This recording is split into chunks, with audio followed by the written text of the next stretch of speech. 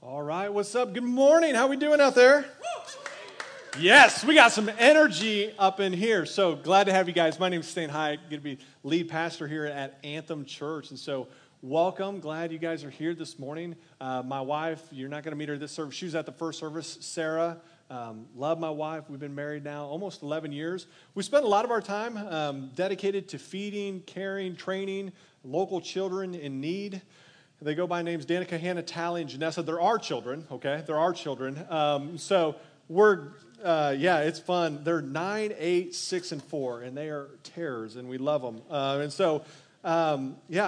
We came here to Missouri 4 years ago to see this church get started. Had a great group of people that were committed to seeing this place reached, and we've got great people, part of Anthem Church members. In fact, y'all are sitting in the air condition on this side. We've got some people, I'm going to address them. They're actually like in our storage room over there, like through those doors. And so this camera over here is set up for them. And so for those watching in the storage spot, thank you for giving up your seats so these guys can have seats. And so just incredible. It's fun. And so as we kind of get started, we just acknowledge there's a number of new people here. As Chris had, freshmen, raise your hand. And so with that, we want to take a break from our normal cadence, which is teaching whole books of the Bible. And we just want to take a few weeks to do the mission and vision of Anthem Church.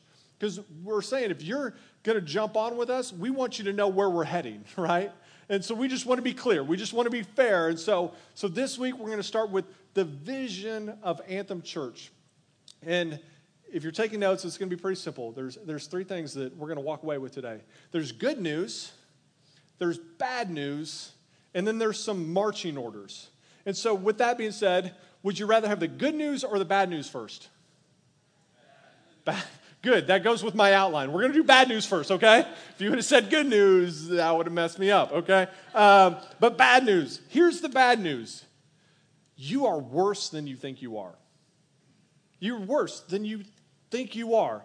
And I'm not hearing my voice like on that video. You're like, oh, I sound like that? You know what I'm talking about? Like if you've heard yourself, you're like, okay. Not just those things, but I'm saying as a person, most people would deem themselves to be a good person. And what I'm telling you, Scripture is going to say, no, you're actually worse than you would dare dream. While you might consider yourself good, Scripture would say this in Romans 3, and guys, we're going to be blitzing through the entirety of the Bible today. And so we're going to put it up on the screen today. Normally, again, we'll be in books of the Bible. We'll be back in the book of Acts. Salt Company, y'all are doing Daniel this fall, which, buckle up. You get past chapter 6, and we're getting into it, okay? So, but for today, we're just going to put it up on the screen, primarily reading out of the ESV. But in terms of being worse than what you think you are, Scripture would say this: if you think you're to be a good person, as it is written, there is no one righteous, not even one. There is no one who understands. There's no one who seeks God. All have turned away. They've together become worthless. There is no one who does good, not even one.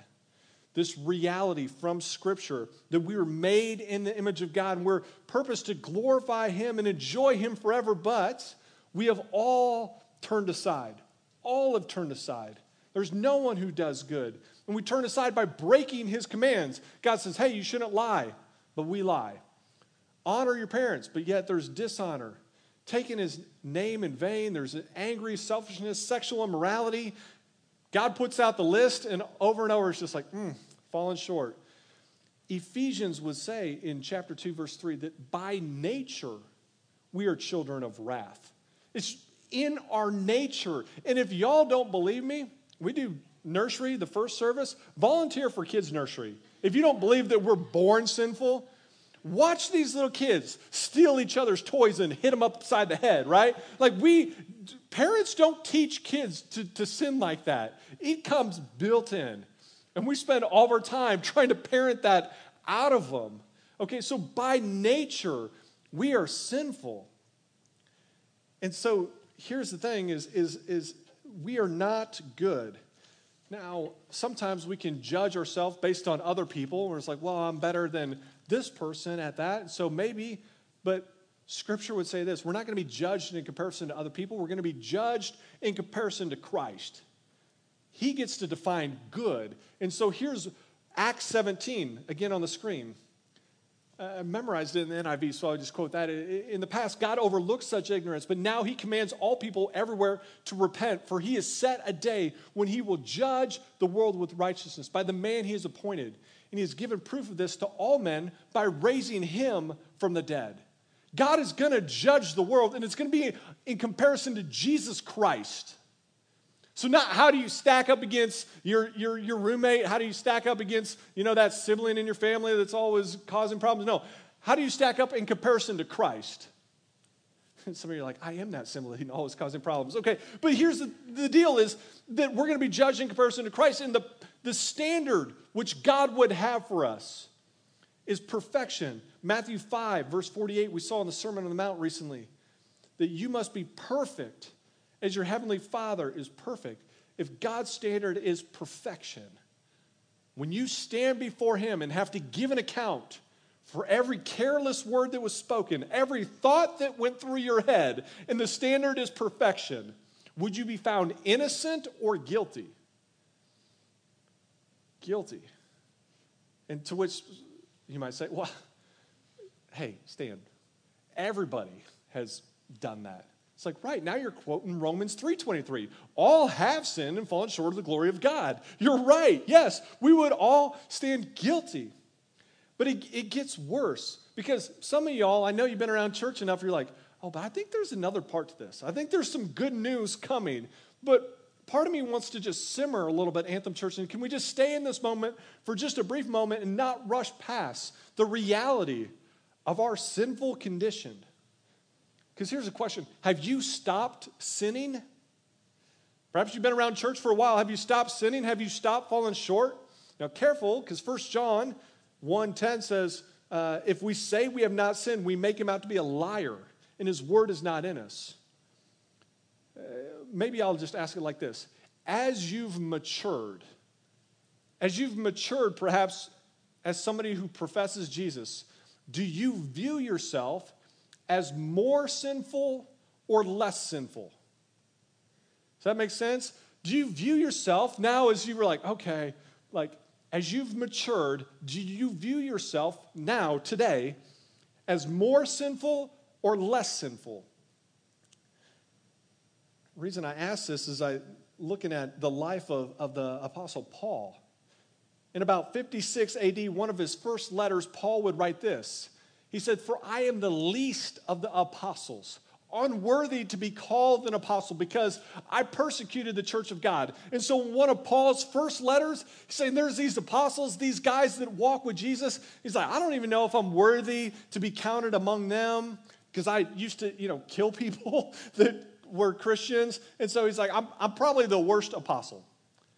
A few years later, he would tell the Ephesians, again, as he is maturing, what does he say?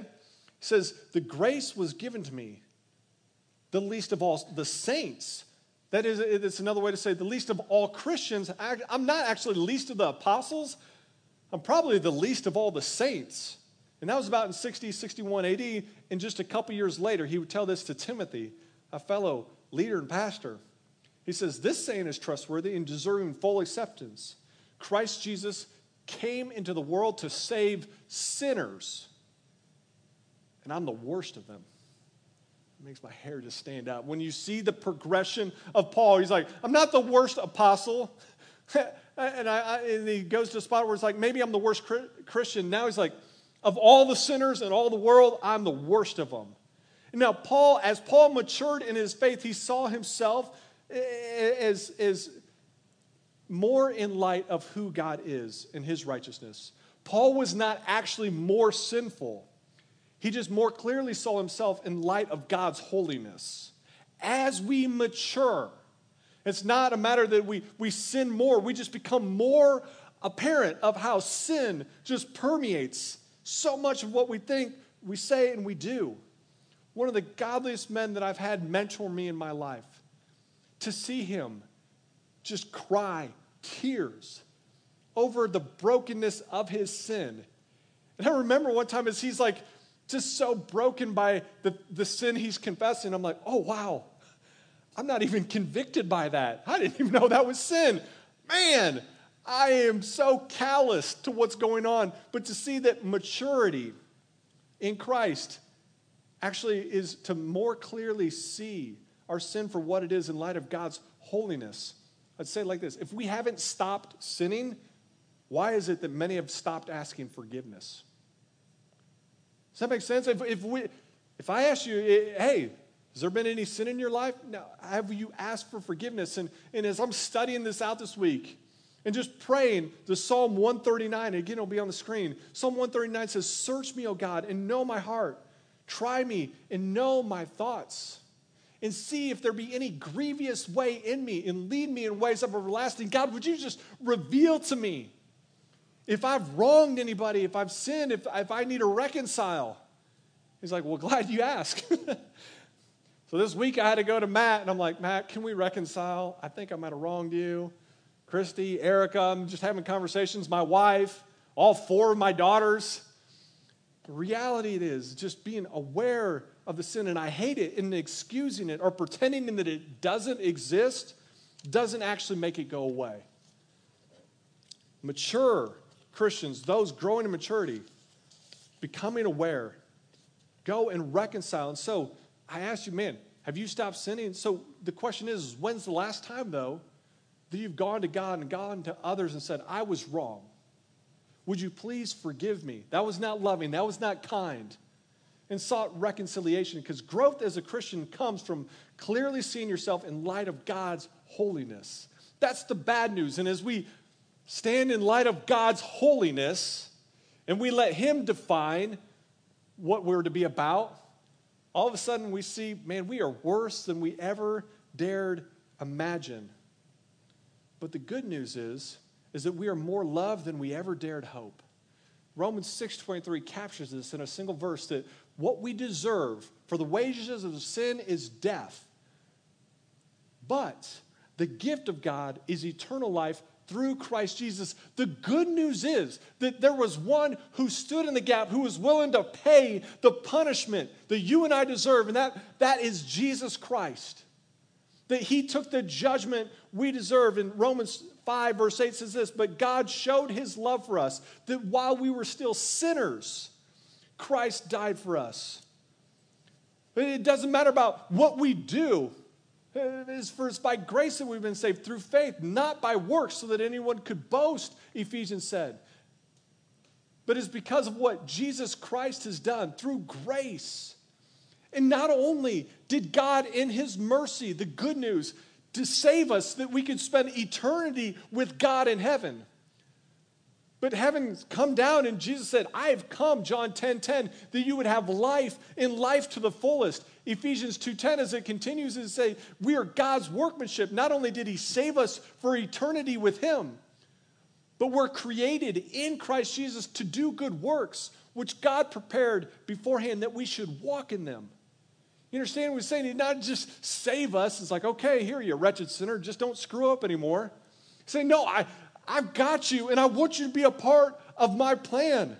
You get to join in. You get to participate in God's graciousness to us, that he's even given us gifts that we get to use those, which is really to our joy. And I want to be able to better comprehend this good news. Now, some of you, you've heard that, but I want to be able to better comprehend. And so, got married, like I said, about 11 years ago, and we took a little honeymoon, and we went to Mexico. I don't know where, don't ask me. It was just this all-inclusive resort, which, by the way, those are super cheap right now if you want to take off, all right? I don't know if I'd recommend it, but we went to this all-inclusive resort, and I remember being there and swimming in the ocean. Have anybody ever, done some snorkeling in the ocean? A few of you made it out of Missouri. Yeah, congrats, okay? The rest of you just look with jealousy. You're like, oh, repent. Okay, no. But I remember being there. We're swimming around in this bay for a couple days, and then we learned, oh, they have snorkeling equipment. And I'm like, let's do that. And my wife, she's traveled. She's done it all. But for me, this is kind of a big deal. So And I didn't know how big a deal. I put the little snorkel gear on, and I wade out into the water. And again, have been swimming in this water for days. And then the moment where I just take my head and plunge it under the water, my first reaction when I saw what was below the surface, you didn't know it was possible, but you can scream into a snorkel, which I did. I was like, no way, you've got to be kidding me. And I'm looking, because there's a whole world that exists below the surface that I've just been swimming in. There are fish of all different colors and kinds, and it's just below the surface, and I'm just looking at this underwater majesty. I don't know what, it was just so awe-inspiring. And so I'm just looking, my wife, I don't know, she had to be concerned with who she married, because I'm just face under, just screaming through the snorkel. But I just remember, and now the question is am I an ocean explorer? Yes. Did I get to explore the ocean? Well, yeah, simply put. But the reality is when it comes to the ocean, guys, we sent people to the moon. But when it comes to our own ocean, over 80% is undiscovered, unmapped, and unobserved. We don't know what exists out there, which is why I ain't swimming any further than about, chest deep, right? Because it is unexplored. And so why do I share all that? Because what I'm saying is I'm not doubting that you know God in the same way that I feel like I know what's happening out there in the ocean.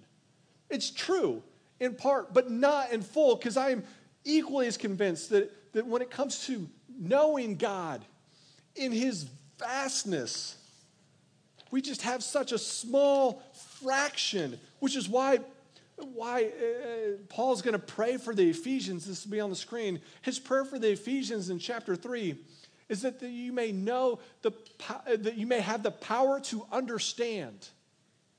That you would just have the power to understand, all God's people should, how wide, how long, how high, and how deep his love is. May you experience the love of Christ, though it's too great to understand fully. Again, his prayer for them is that they would be made complete with all fullness of life and the power that comes from God. His prayer is that you would begin to better understand the vastness of God and his love for us. And so, while we covered, there's bad news. We don't deserve the grace of God because we've sinned and fallen short, but the good news is that God in his mercy sent Jesus for us. And so why our vision that we have at Anthem Church is we want to help people know, love, and obey.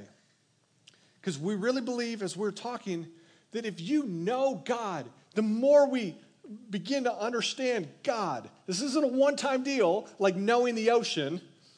This is going to be life and all of eternity, better trying to wrap our minds around the vastness of who God is. And so we say, man, if you know God, then that ought to overflow in a love for God. And from that love for God comes obedience. And the progression is really important because a lot of times people are like, oh, we're in church. Let's talk about obedience. Is it all right if I live with my boyfriend or girlfriend? Is homosexuality okay? And everybody wants to talk about matters of obedience. And I'm saying, we'll talk about that, but when you get the order wrong, all of a sudden, whether or not you're sleeping with your boyfriend or girlfriend, you're going to have bigger problems on Judgment Day if you don't know Jesus Christ. And so we got to be careful to get the order right is do you know God? That's the first importance because, again, all these things working together. If we just focus on obedience, that's more concerned with behavior modification than it is the heart, than it is with relationship with the Lord.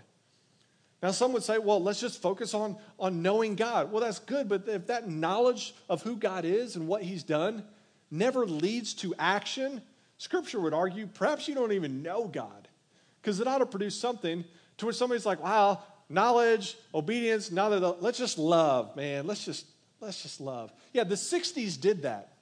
but arguably they didn't do it with God, right? This love that's apart from knowledge of who God is, that doesn't manifest itself in obedience how God would have, arguably is not real love. And so all these things working together, know, love, and obey. And first things first is we want people to know God. And I just want to get out ahead, because if you're coming around here, hopefully in light of our vision, you're going to get asked often, hey, tell me about your relationship with the Lord. Tell me about your God story. And we're not doing that to create awkward moments, but that's a better starting point than saying, tell me about your Bible reading plan. Tell me about your church attendance. How much are you giving? Again, are all those things worth discussing? Yeah, but in light of the relationship, and if you know God and you have a genuine relationship with Him, a lot of those things actually take care of themselves. And so what we don't want to do, and I believe there's been a lot of well-meaning people that have mistaken church participation for actual relationship with Jesus. And I just want to create like a fair warning to everybody that's participating in maybe a connection group. Man, people talking about their problems, we need to talk about those things. But don't get duped into modifying behavior when people don't perhaps have a relationship with Jesus. That's first, that's foremost, is knowing God. Does that make sense? And so we don't want to just modify behavior and say, oh, what's the outside look like, but never actually address the heart. The Pharisees were great at that and were damned because of it. And so we want to know God first and foremost. And I want to just camp on that a little bit because our cultural moment, I think, would call for that. As a culture, we're getting woke to a lot of things, but we're very woke to the gospel. Does that make sense? Everybody wants to talk about culture and let's become enlightened and all these things, but when it comes to the gospel, we were getting pretty dumb about that. And I just want to camp on that because I think that it's easy to get derailed in our cultural moment. And 2 Timothy talks, it's not a new thing to derail people, but 2 Timothy 2, verses 3 and 4 talks about this. It says, share in the suffering as a good soldier of Christ Jesus. No soldier gets entangled in a civilian pursuit, since his aim is to please the one who enlisted him. What he's saying is, we are trying to see God's kingdom come. We're trying to advance His cause, His kingdom.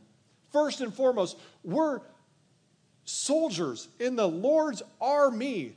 Yes, sir. You know the song, right? And so, and again, I don't have time to unpack what are the civilian pursuits that are entangling them. I would just say, simply put, if our passion about face mask ordinances, politics and policies, when our passion about network marketing and network news, when our passion for those things permeate our social media posts and our language, when our passion and fervency for those surpass our love and fervency for the Lord, rest assured you're getting caught up in civilian pursuits. If our time is truly limited, our breath, if we've got that breath, what I want to be using it to advance is God's kingdom, not my individual cause. Practically speaking, this week, what that looked like is the university, they came out with some policies. They were pretty unclear Monday, but it seemed like it was directly aimed at you guys to not be able to participate in church. So you can go to class, you can go to a football game, but you can't be in a group of 20 or more, which would certainly involve church. And so we had to seek some clarity as staffers. We're like, university, can you explain? Sought the Lord in prayer, like, Lord, please don't let us have to fight this right now. Sought a little bit of legal counsel. But here's our student leaders. What I'm saying is, being a soldier in the Lord's army, what's that look like? Our student leaders didn't spend their energy taking up an offense. What they spent their energy was taking to campus. In fact, students going to campus, in fact, if you're here, perhaps it's because you met one of our student leaders on campus. And it was encouraging to hear them out on campus, meeting students right where they're at, letting the joy that God has in their heart be evident to all. And honestly, I would say that the restrictions, which personally I don't love, but the outcome of that is we by far and away made more contacts this year than we ever have because of the restrictions. In fact, within the first 3 days, we had met close to a couple hundred students on campus through our student leaders.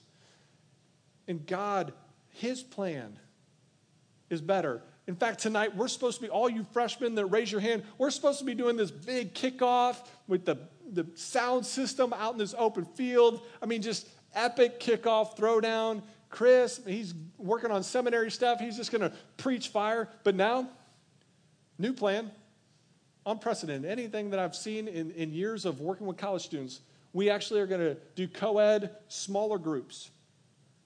Meeting probably around a fire pit in somebody's backyard around town. And I'm actually starting to get pretty convinced that the gospel is going to move forward faster and further in that model than what we would have had planned. As our student leaders are now the ones that are actually going to be leading those things, sharing what God has done in their lives, and inviting others to be on mission with them together.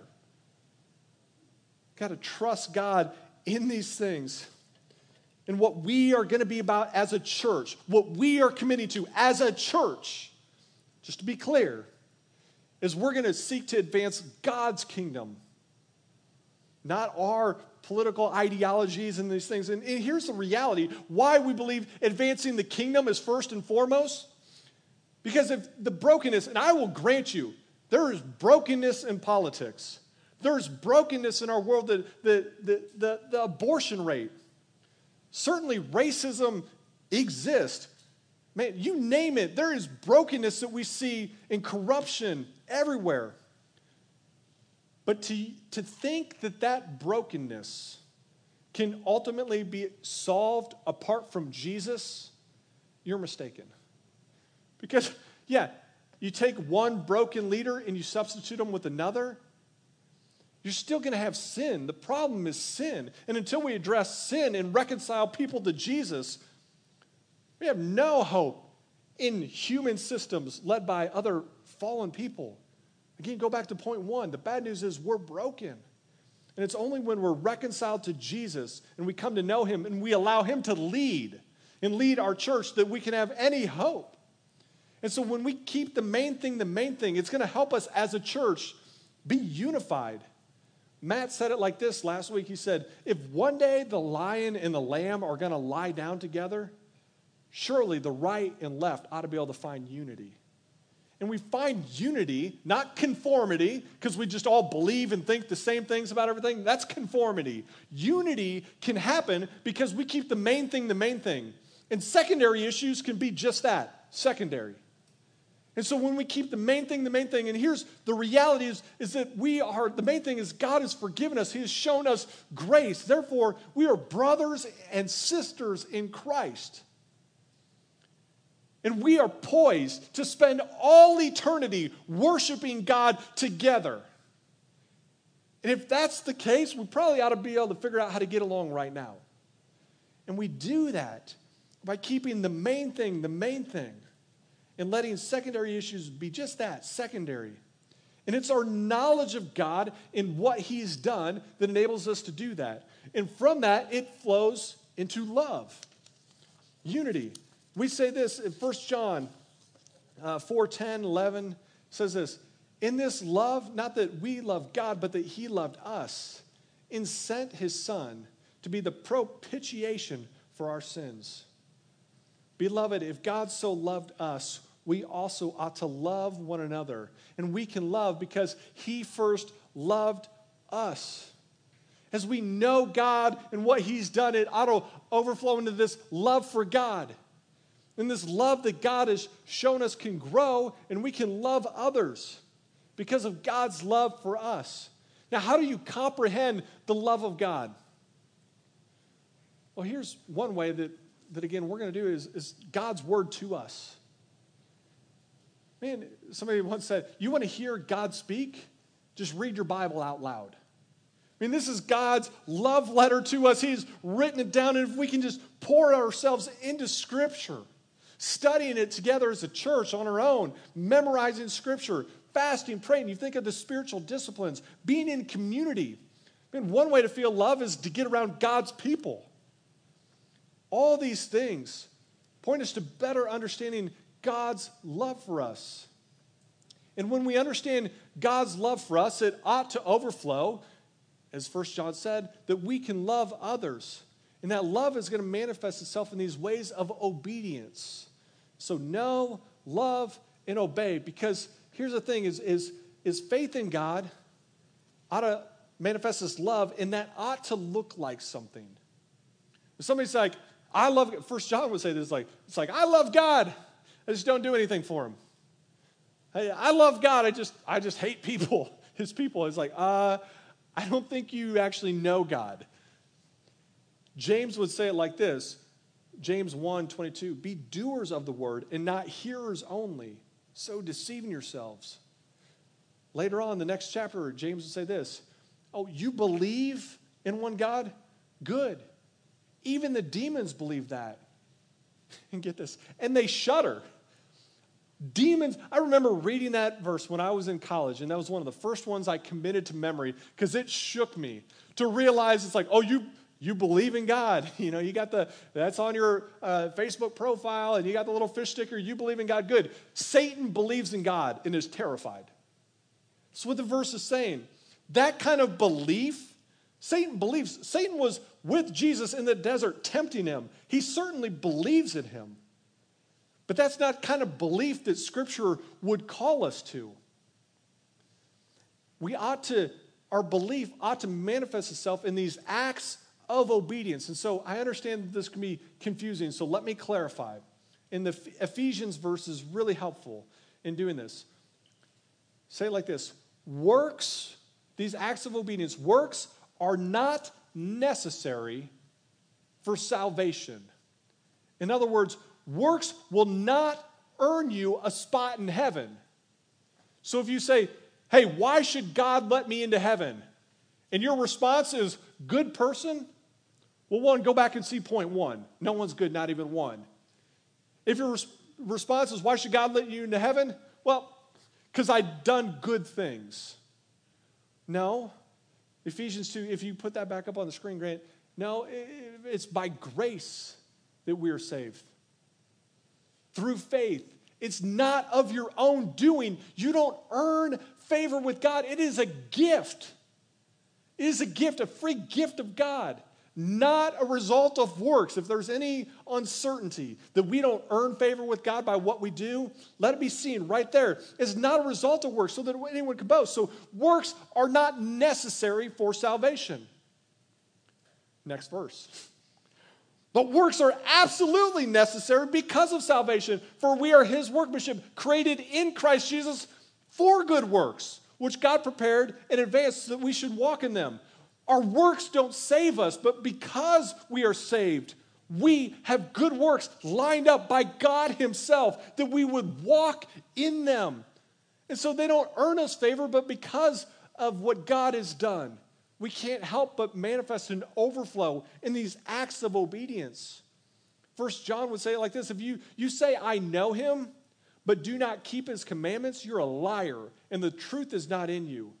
Whoever says he abides in him ought to walk in the same way in which he walked. Again, your works do not change your standing with God, but because we've been made right with God through the body and blood of Jesus Christ, now we can get to work. And so what we're going to do, kind of in culmination, is often we celebrate communion here. Because it's a chance to remember what God has done. And so you have communion cups that are under your chair. And if you don't, we can get you one. But on top is the bread and certainly the cup. And that's representing the body of Jesus and the blood of Jesus. And I'm going to invite the band up. But here's the reality as we take this. We got to remember that we're worse than what we think we are, but Jesus Christ died for us for the forgiveness of our sins. And it's because his body was broken, his blood was shed, that we can be forgiven. And so when we take communion, we're remembering that.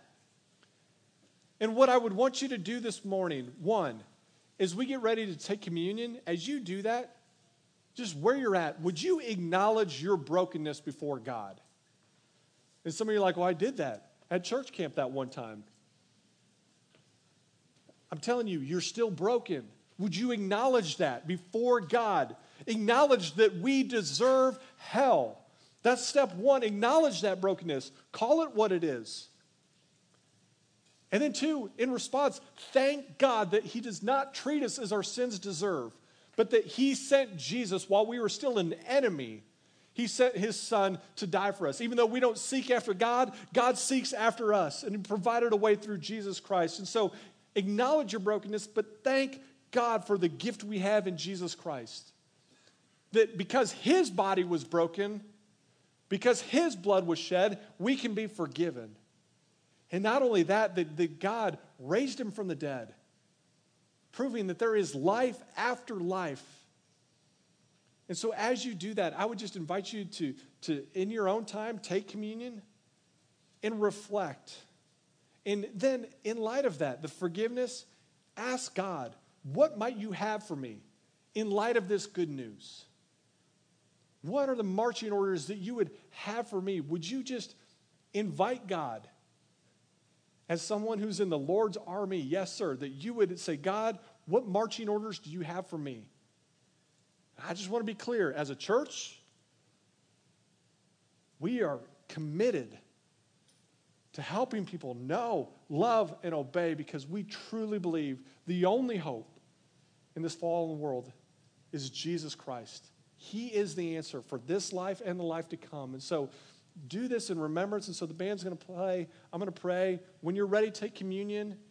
Ask God what he would have for you. And then you can stand and worship with us. And so, Lord, we just come before you in this moment now and ask, God, that you would search our hearts, that you would help us confess those sins. And so, God, would you just reveal those things to us now? And, Lord, with the joy that we have from knowing you, would you just help us feel the full weight of your love this morning? Perhaps not the full weight as we'd probably implode, but God, would you just help us better comprehend the love that you have for us, the vastness, that ocean? Would you help us put our head down and be able to begin to see how much you do love us? And Lord, would you just clearly call people to what you would want them to do in response? And so we take communion this morning in remembrance of what you've done.